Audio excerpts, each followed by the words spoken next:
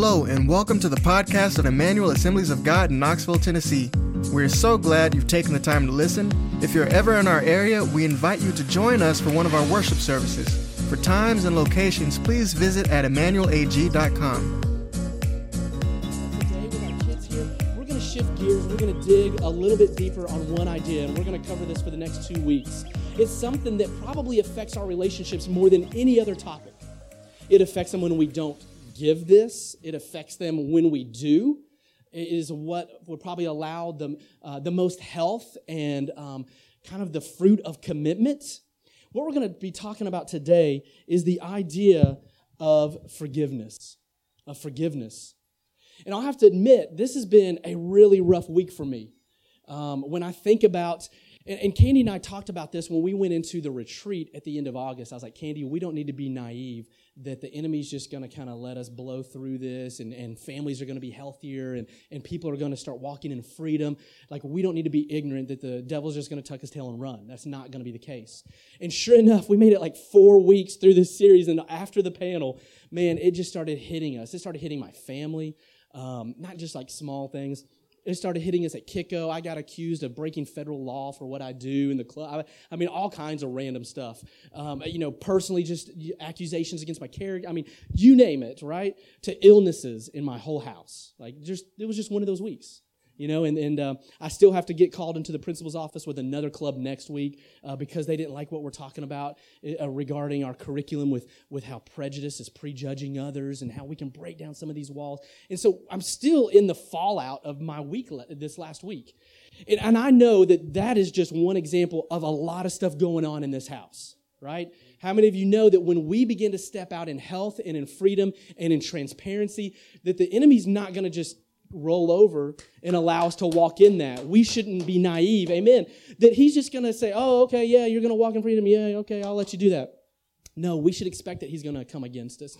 We should expect that he's going to come against our mind, our emotions, us physically, everything about us. I believe that the enemy, I kind of want to say that because I don't want you to be ignorant of the devil's schemes. And that's what Paul talks about, that we aren't ignorant of what he's doing, but instead we should be aware. We should be able to shine the light on his dark schemes and say, hey, we see what you're up to. And rather than rolling over and quitting, we're going to say, God, you must be doing something great. And I think that this is where we're going to go into today as we talk about forgiveness, is continuing to really open up our hearts and to walk in the freedom that he has for us. When I think about the topic of forgiveness, I really think that we probably all deal with this, except maybe one person, because the only person who ever married someone perfect is my spouse, right? And so she's never had to deal with this. But no, so in all seriousness, we realize, is anyone perfect? Absolutely not. No one's perfect, right? Including the guy with the microphone, maybe especially the guy with the microphone. Especially, thanks Peanut Gallery that I drive home with. But instead, what we realize is that everyone has hurt somebody and everyone has been hurt by someone. We all have been in this process of needing forgiveness and needing to extend and give forgiveness. And we're going to look through this today of how this can damage our relationships, how we can hurt one another with the things we say, with the things we do or don't do, that we all set ourselves up. And I want us to talk about, and as we discuss forgiveness, some legitimate concerns about it, some ideas that even get linked to forgiveness that end up in the ingredients in our recipe box that we include for forgiveness that really have nothing to do with it.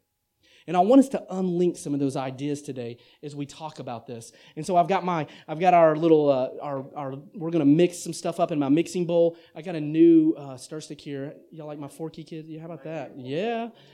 Forky gonna stir up some stuff for forgiveness today. But some of the things that we automatically assume about forgiveness is that it's a sign of weakness.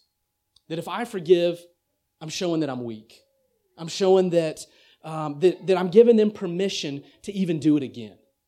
That if I forgive, that I'm even saying that it's okay what they did and that there's no consequences. And these aren't always true. And even some unhealthy ideas, some healthy ideas that we associate with forgiveness is that not ideas associated with forgiveness are actually helpful. and that we should even talk about them. But some of them will be really helpful for today as we talk about our relationships with our brothers and sisters, with our moms and dads, with our spouses, whatever it may be. We're going to see how critical it is to maintain that bond of unity through forgiveness. And forgiveness is really the fruit of how I can show commitment, of how I can even display loyalty, because we all are going to let each other down. We're all going to be vulnerable to hurting one another. But forgiveness is the great expression of love and commitment. And forgiveness takes courage.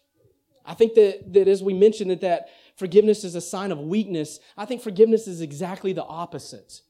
I think it takes the bigger man, so to speak, to say, I forgive you even when I've been wounded by you. And I'm releasing you, not saying that I forget what you've done, but I'm choosing not to hold that against you. And that's hard, isn't it, sometimes? I want you to watch this real quick as we talk about forgiveness today. Watch this video as you turn your eyes to the screen. Talking about the power of forgiveness. And in my mind, forgiveness is the most Christ-like thing that we can do, that we can offer. Why do I say that? Let's talk about who God is as we look at this. Psalm 145:8 says this, that the Lord is gracious and compassionate. We're talking about our God. He's slow to anger and He's rich in love. Look at what Micah, the prophet Micah, says in chapter 7. Verse 18, he says, who is a God like you, who pardons sins and forgives the transgressions of the remnant of His inheritance? You don't stay angry forever, but delight. What God really wants to show is mercy. And in verse 19, he says, you will again have compassion on us. You will tread our sins underfoot and hurl all our iniquities into the depths of the sea. You know, when I think about forgiveness, I'm just going to be honest with you. This isn't in my notes, but a couple of months ago, it had been years after the incident happened. We were having a family fun day out in the front lawn, and the high schoolers were helping with the kids. And we were playing this game, and I don't know exactly what the details were, but I know soap or shaving cream or something was involved, and it ended up that one of the teenagers got it in a kid's eye. And I can't remember if it was my kid and that's why I overreacted, or I just overreacted in general. But I knew as soon as I was the youth pastor at the time, as soon as I started coming against the teenager that had done it, just being silly, just acting like a teenager, as soon as I started saying something, I knew I was saying it in the wrong spirit. I knew I was saying it in the wrong tone. But I couldn't stop. You ever been there? You start to say something that's not right, but you just got to keep on going, and you keep on going. And that was me right here in the front lawn of this church. I fast forward a couple of years later because I'll have to admit, I think it really impacted my relationship with that teenager. And I ended up meeting with him now. He was graduated from high school, and I had already met with his parents and confessed and just asked for forgiveness because I felt like it had breached a relationship. But I knew that I wanted to make it right. I wanted to make amends. And so I met with them, and sure enough, it had bothered them since that occurrence. They had tried to let it go, but here I was finally trying to own up to that. And then I met with that teen who now had gone off after high school, had come back, and I was having an opportunity to hopefully make some restoration. And they acted like it was nothing, and they forgave me freely. And they're even in this room right now. But I knew that if I was going to walk in the love and grace that God had given me, then I had to not only ask for it when I needed it, but I needed to be able to give it when people had wronged me. And sometimes that's really hard to eat that humble pie, isn't it? Sometimes it's really hard to own up to where, man, I messed up. And sometimes, I'll be honest, as leaders, we should put them on a higher pedestal, but it doesn't mean that they're going to be any more perfect than you guys. But hopefully you'll see that if I'm going to follow Christ, it's not going to be, hey, follow me as I follow Christ because I'm perfect, but follow me as I follow Christ and watch how even when I'm wrong, I'll repent. How even when I'm wrong, I'll ask for forgiveness. That even when I'm in my imperfection, choose to ask and extend grace when I need it. Because we're all going to need it, aren't we? Let's look at the life of Joseph together, because I think this is one of the greatest stories in the Scripture that give us a reflection of Christ, but also God's ability to work in and through all humanity to see redemption on various levels. The story of Joseph, it's probably one of the most beautiful stories for me. But you know how the story starts. Then God said to Jacob, go up to Bethel and settle there. Build an altar there to God who appeared to you when you were fleeing from your brother Esau. And so Jacob, he said to his household and to all who were with him, get rid of all the foreign gods you have with you and purify yourselves and change your clothes. And then come up to Bethel, he says in verse 3. And while they're there, here they are, they're settling in this land. I'm going to fast forward to verse 5. It says, "Then they set out, and the terror of God fell on all the towns around them so that no one pursued them." And as the scripture continues, we see that Joseph is a part of this cohort with Jacob that is set out, and he begins to receive these revelations from God. He begins to receive these promises. Do you remember the dreams that he had? As they're set out in this land and all the terror of God is falling on the people around him, that Joseph has these dreams of these sheaves bowing down to his sheaf, right? That he would be the greatest among his brothers and that they would worship him. But what Joseph didn't realize, that as he shares these dreams, possibly prematurely, possibly with the wrong people in general, that there was a process to get Joseph where he needed to be positionally, that I don't think he ever expected the journey to include what it did. And what I mean is Joseph didn't recognize that the path and that process to get to a palace would include a pit. How many of you kids remember the story of Joseph? What happened? What did his brothers do to him? Do you remember? Any kids remember? How do you remember? What do his brothers do to him? They don't like him. They think he's better. They're like, "You think you're better than us?" What do they do to him? You remember? They do. They throw him in a pit. And then what happens to him? He ends up being sold as a what? As a slave. That's right. And so that's where we find him. We find him, kids, as a slave in Egypt, right? But believe it or not, God used all of these really terrible circumstances that were happening for Joseph to be exactly where he needed to be. And sometimes bad things happen to us, and we don't always understand why. And it doesn't mean God caused it, but it means that He can still use it. It means that He can still redeem it. It means that He can put us somewhere that we never thought we would be, and we never thought this was the way we would get there, but now we're exactly where He wanted us. And that's what's really, really sweet, is that here Joseph is, and even, I don't know about you, I thought I had a bad week. It looks like Joseph's having a terrible one. I have nothing to compare there. And here he is. And Joseph has been taken down to Egypt, and Potiphar, an Egyptian who was one of Pharaoh's officials, the captain of the guard, brought him from the Ishmaelites and had taken him there. And so here he is serving God even in this house, this secular house. And the Lord was with Joseph so that he prospered and he lived with the Egyptian master. And he ends up being tempted with Potiphar's wife to have a relationship with her that he wasn't supposed to have. And we know that he immediately tucked tail and ran, but she still decided to say that he had done something that he hadn't. Has anyone ever lied about you before? Has anyone ever misunderstood your intentions or what you were there for and decided to twist it? That's what's happening to Joseph. That was what was happening to him. And so here he was, after being accused, thrown back into a jail cell. So he's gone from the pit to the palace, back to a jail cell in a foreign country. And Joseph, this is still all part of the journey that God's going to redeem. But he's got to be willing in his heart to show something that's going to be really difficult. Because as he begins to use his gifts, does anybody know he's in jail with a couple other guys? One's a baker, one's a cupbearer, and they start having dreams too. But what does Joseph help them out with? He helps them understand those dreams. He helps them understand what they mean. Some of them good, some of them bad, but he has that gift of being able to help them understand. And so immediately when they're in the house of Pharaoh again, those guys get let out. They're like, "Pharaoh's had a dream. I know a guy when I was in jail that can help you with your dream." And so Joseph gets let out so that he can be esteemed again and elevated because he's using what God's given him, his gifts, his talents. And so Joseph, when he interprets Pharaoh's dream for him, he's then given that position of authority that he can help in the midst of this famine protect not only the Egyptians but also provide something for the rest of the world.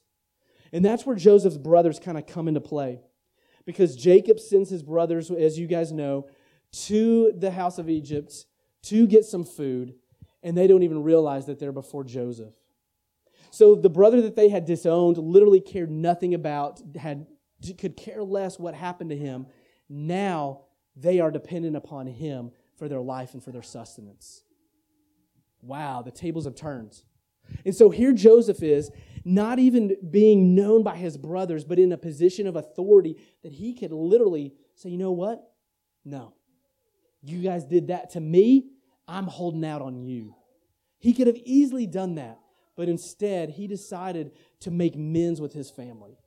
And probably one of the most difficult moments of Joseph's life, because it's no longer about his leadership, it's about his heart. He was going to keep his leadership position regardless of what he did with these Israelites. But his heart was going to be forever changed if he extended or if he decided to stay. You know what? I'm not going to give forgiveness. I'm going to remain bitter. I have every right to. How many of you know sometimes our rights will keep us back from God's freedom? And Joseph could have said, man, I have every right to not forgive you and what you did to me. And how many of you some of you kids, have you had someone probably make fun of you before, say things to you, even brothers and sisters that'll get on your nerves, right? And you have every right to not say, hey, I'm not going to forgive them. They did that on purpose. But it's not going to affect them. It's going to affect you. It's going to affect your heart. And now that unforgiveness is going to keep your heart bound up. But God wants us to live in His freedom and to give something that we all need, and that's forgiveness. And I want us to transition quickly as we talk about forgiveness being one of the most Christ-like things that we could ever give. Let's talk about why Jesus even came. Why did Jesus even come to earth? What was the reason and purpose? Anybody, any guesses, especially from my kids' questers? Why do you think Jesus even came to earth? Why did He? To help the people that were in need. That's a really good reason. Absolutely. Absolutely. What did He ultimately end up doing with His life? What did He do on that, what we would consider a terrible day for Him, but a great day for us? That He ended up dying, didn't He? Why did He do that? Oh, to stop sin. To stop sin. So Jesus, the very reason He came, check out this verse. In Luke 19, it says, for the Son of Man came to seek and to save the lost. This is the very reason He came. And I said something last week, and I think I could even be misunderstood if I didn't explain it. We exist to still seek and to save that which is lost. I don't know about you. At one point, I was very lost. And I'm so glad that God still used people that were a part of the body of Christ to still have a relationship and to seek and save me where I was at. And all of us have friends and family members that are very lost, that are very far from God. And to have them to become a part of the family is still the very purpose that we exist. It's still the reason that Jesus came. And the gospel writers tell us about that. But somebody tell me, especially one of the kids, how did God create forgiveness for us? What did He do? Does anybody, come on, this is pretty simple. You know it. What did He do? He died for us. Right? And it was through that blood. That's what this next verse says. That this is my blood of the covenant, which is poured out for many for the forgiveness of sins. It was all about forgiveness. And this is what I love that we can build on, is that what Christ did for us, He now wants to do in us and also offer through us. I don't want us to miss this, that what He did for us, He wants to do in us. But He doesn't want it to stop there. We don't want to dam up the wells of forgiveness within ourselves. He also wants to offer it through us. That's where we're going to not only experience the freedom and reconnection that He has for us and Him, but also the freedom and reconnection that He has for us and others horizontally in this life. And so that's the redemption that He's doing, that He's about right now. And so I'm going to get a couple of helpers. Let me see if I can get, anybody want to help me with my recipes today? Any kids want to come up? All right, I'm going to hand you one. All right, there's one. You stay right there, and I'll call you up in just a second. I'm going to hand all these out. All right, there's two. I got to remember where I'm giving these out. I'm going to forget. Candy, you want to help me? 3, 4, and we'll just go in order. I've got 3 more, and I can keep one if I've only got 2. There we go. Yep, okay. And Abby, you'll be my last one. So let's talk about some of the ingredients that go into forgiveness. I don't know about you, but we have a little recipe box, and we look in it, and we're seeing there's even some family recipes. Candy said, you should take out my family recipes. I don't want anybody looking at the secrets, right? The family secrets there. Yeah, nothing pumpkin spice, I hope. It's probably no-bake cookies, which there's no secret there. And so the things that sometimes we associate with forgiveness aren't always really a part of it. And I want us to look at some of these things, what forgiveness really is. You know, when someone hurts us, we think that, oh man, they owe me. I can even get even. What does your card say right there? Would you, come on, stand up and bring that up here. Turn around, show everybody your card. It says that the ingredient here for forgiveness is what? Not getting even. Forgiveness is not getting even. You can drop that in there. And when we add this idea of I don't have to get even anymore, I can release that person from what they've done for me.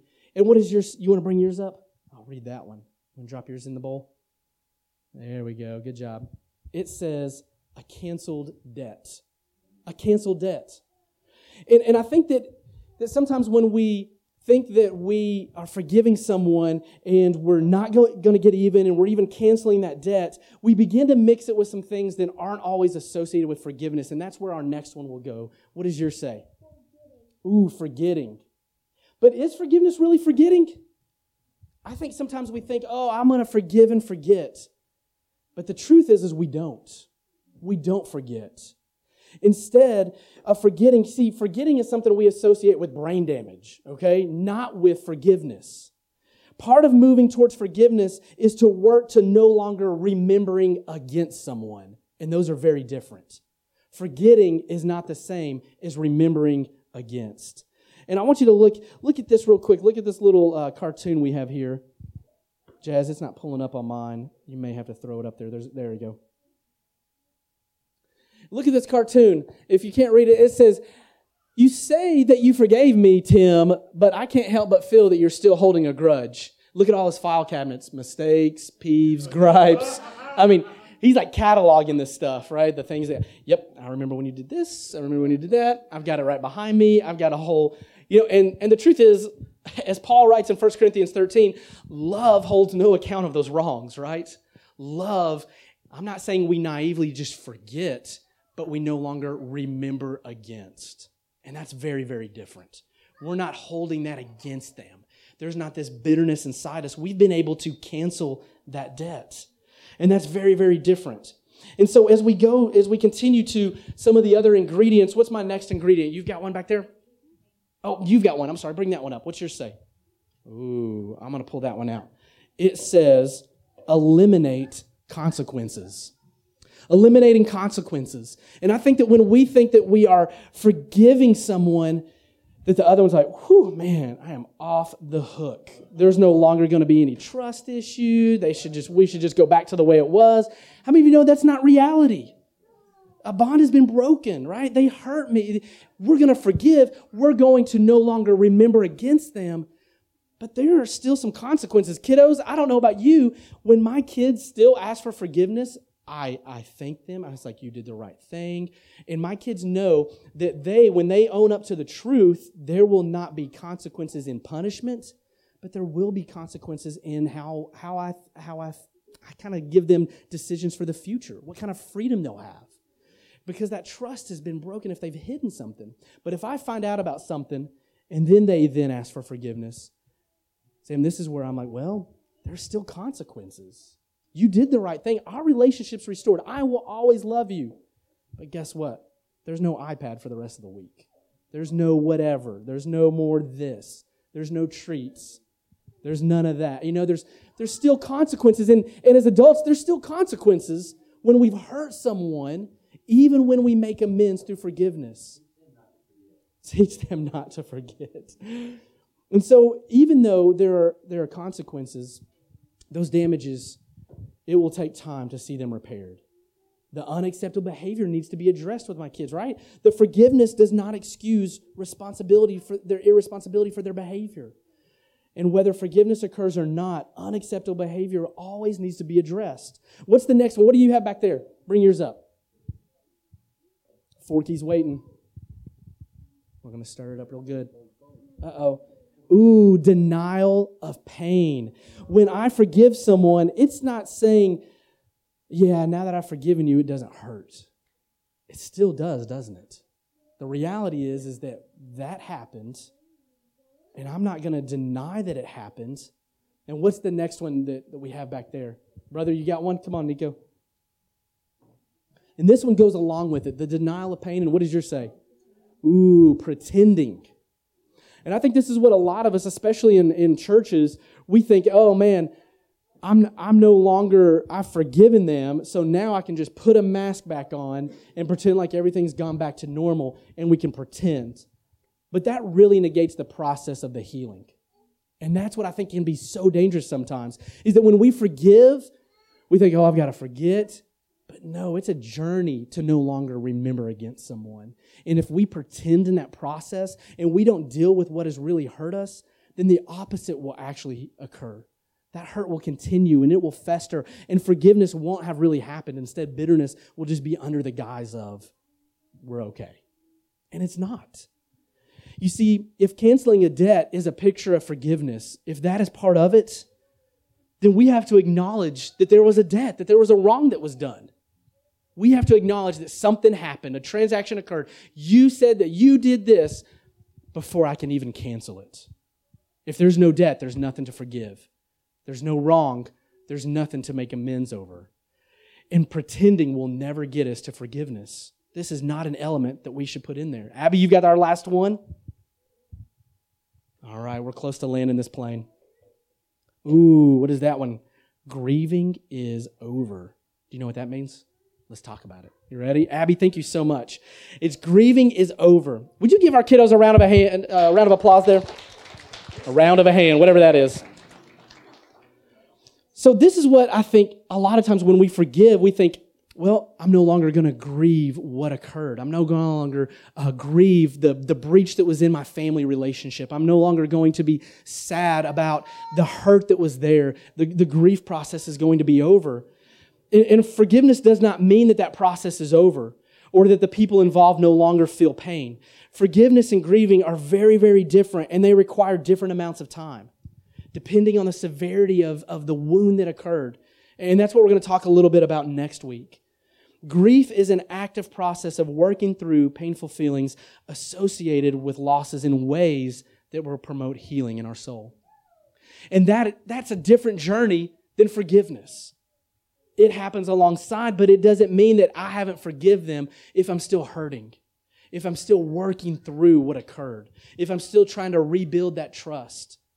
And this was kind of on the table. I was excited about talking about forgiveness probably about a month and a half ago. I knew exactly for our family service. I was like, this is what I want us to talk about. Because I think this happens among siblings. This happens regardless of what age you are. This happens between you and your parents. This happens between spouses. This happens in the church. This happens among just friends. This happens everywhere we are in relationship because we're not perfect.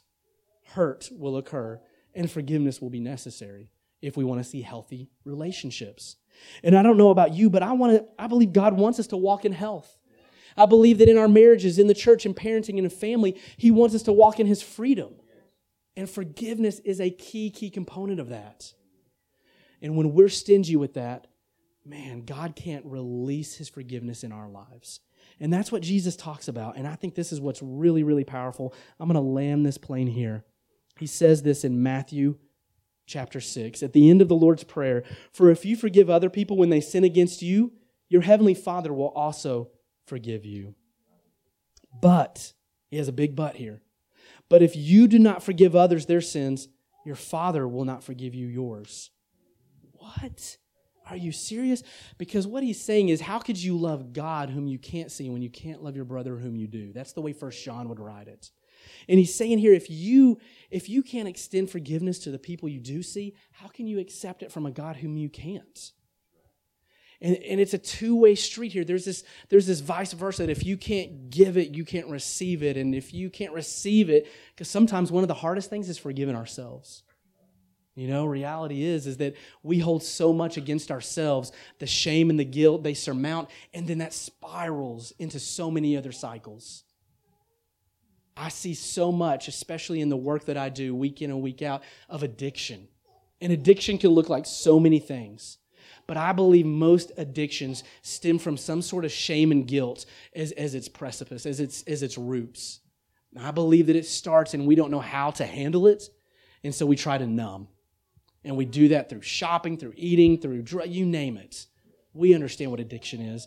But God wants to allow us to receive His forgiveness, forgive ourselves, and be able to offer it to others. That's what He does. That's what God does. Bruce, you're still here. Would you mind coming up and playing the piano just for a second? God sees the big picture of our life. And He wants us to be able to extend His forgiveness today. And I believe that, in a room this size, there's multiple people in our lives that we're working towards this. I know there's people in my family. I've got lunches scheduled this week to just talk about mending relationships within my family. I come from a pretty good family, but there's always this constant tension of needing to have understanding and needing to be understood and walking in grace with one another. And sometimes that just gets really messy. But if we avoid it, it will never happen on its own. We've got to be intentional about extending God's grace, about walking in forgiveness with one another. Because if we continue to walk in the bitterness that is the result of unforgiveness, then the only one that's going to be affected is us. We'll never flourish. We'll never grow. Our roots will never go deep. We'll never be who God intended us to be because we will have stunted our growth through unforgiveness. How many know this can go back for a lifetime for some of us? It can go back to childhoods. It can go back to generations that even predated our birth sometimes. Forgiveness that we've not released other people. We've not canceled that debt. We've not acknowledged that it's real. We're still remembering it against them. And I believe God wants us to walk in freedom today through forgiveness. Would you bow your heads, close your eyes? God, we thank you that you're the Redeemer of all things, that you make all things new. And Lord, I just want to pray with folks in this place today. If you would say with me, Michael, that's exactly where I'm at right now. God's wanted me to walk in forgiveness and freedom, but I'm not willing to give it. It's been so hard. It's been difficult, but this is it. I've got to. It's a make or break moment for me. If that's where you're at, would you just raise your hand? I just want to pray with you. If you're ready to extend forgiveness to people that you haven't, if you're ready to have freedom in your lives, Father, I just pray for these right now, the folks that are in this room, myself included, Lord. Would you allow us to walk in grace where we can give freedom, where it's been dammed up because of our bitterness, because of our hurt, because of our pain. Lord, help us to forgive people that have hurt us. Help us to walk in redemption and restoration with people that we have hurt. Lord, we're so thankful that the work and the results are not up to us. But God, we are going to leave them in your hands. We're going to release folks that have hurt us. They're no longer going to hold us back, but we're going to walk in your freedom. An enemy will no longer buy into the lies that we need to hold it against them. We no longer will buy into the lies that the shame and the guilt are never going to end, but Lord, we are going to walk in your freedom. We thank you that you give us a new way of seeing, a new way of thinking. Thank you for helping us forgive ourselves and releasing others. Thank you, God, for your love, your grace, your forgiveness. In Jesus' name, amen. Forgiveness is even more than just a prayer. This is where the rubber meets the road. We walk out of this door and we have to remind ourselves to not hold things against, to not live out of those bitter roots, but to live out of love and forgiveness. Extend it to your family, extend it to your friends, extend it to those, even your enemies who have hurt you. God's going to give us grace this week. Amen.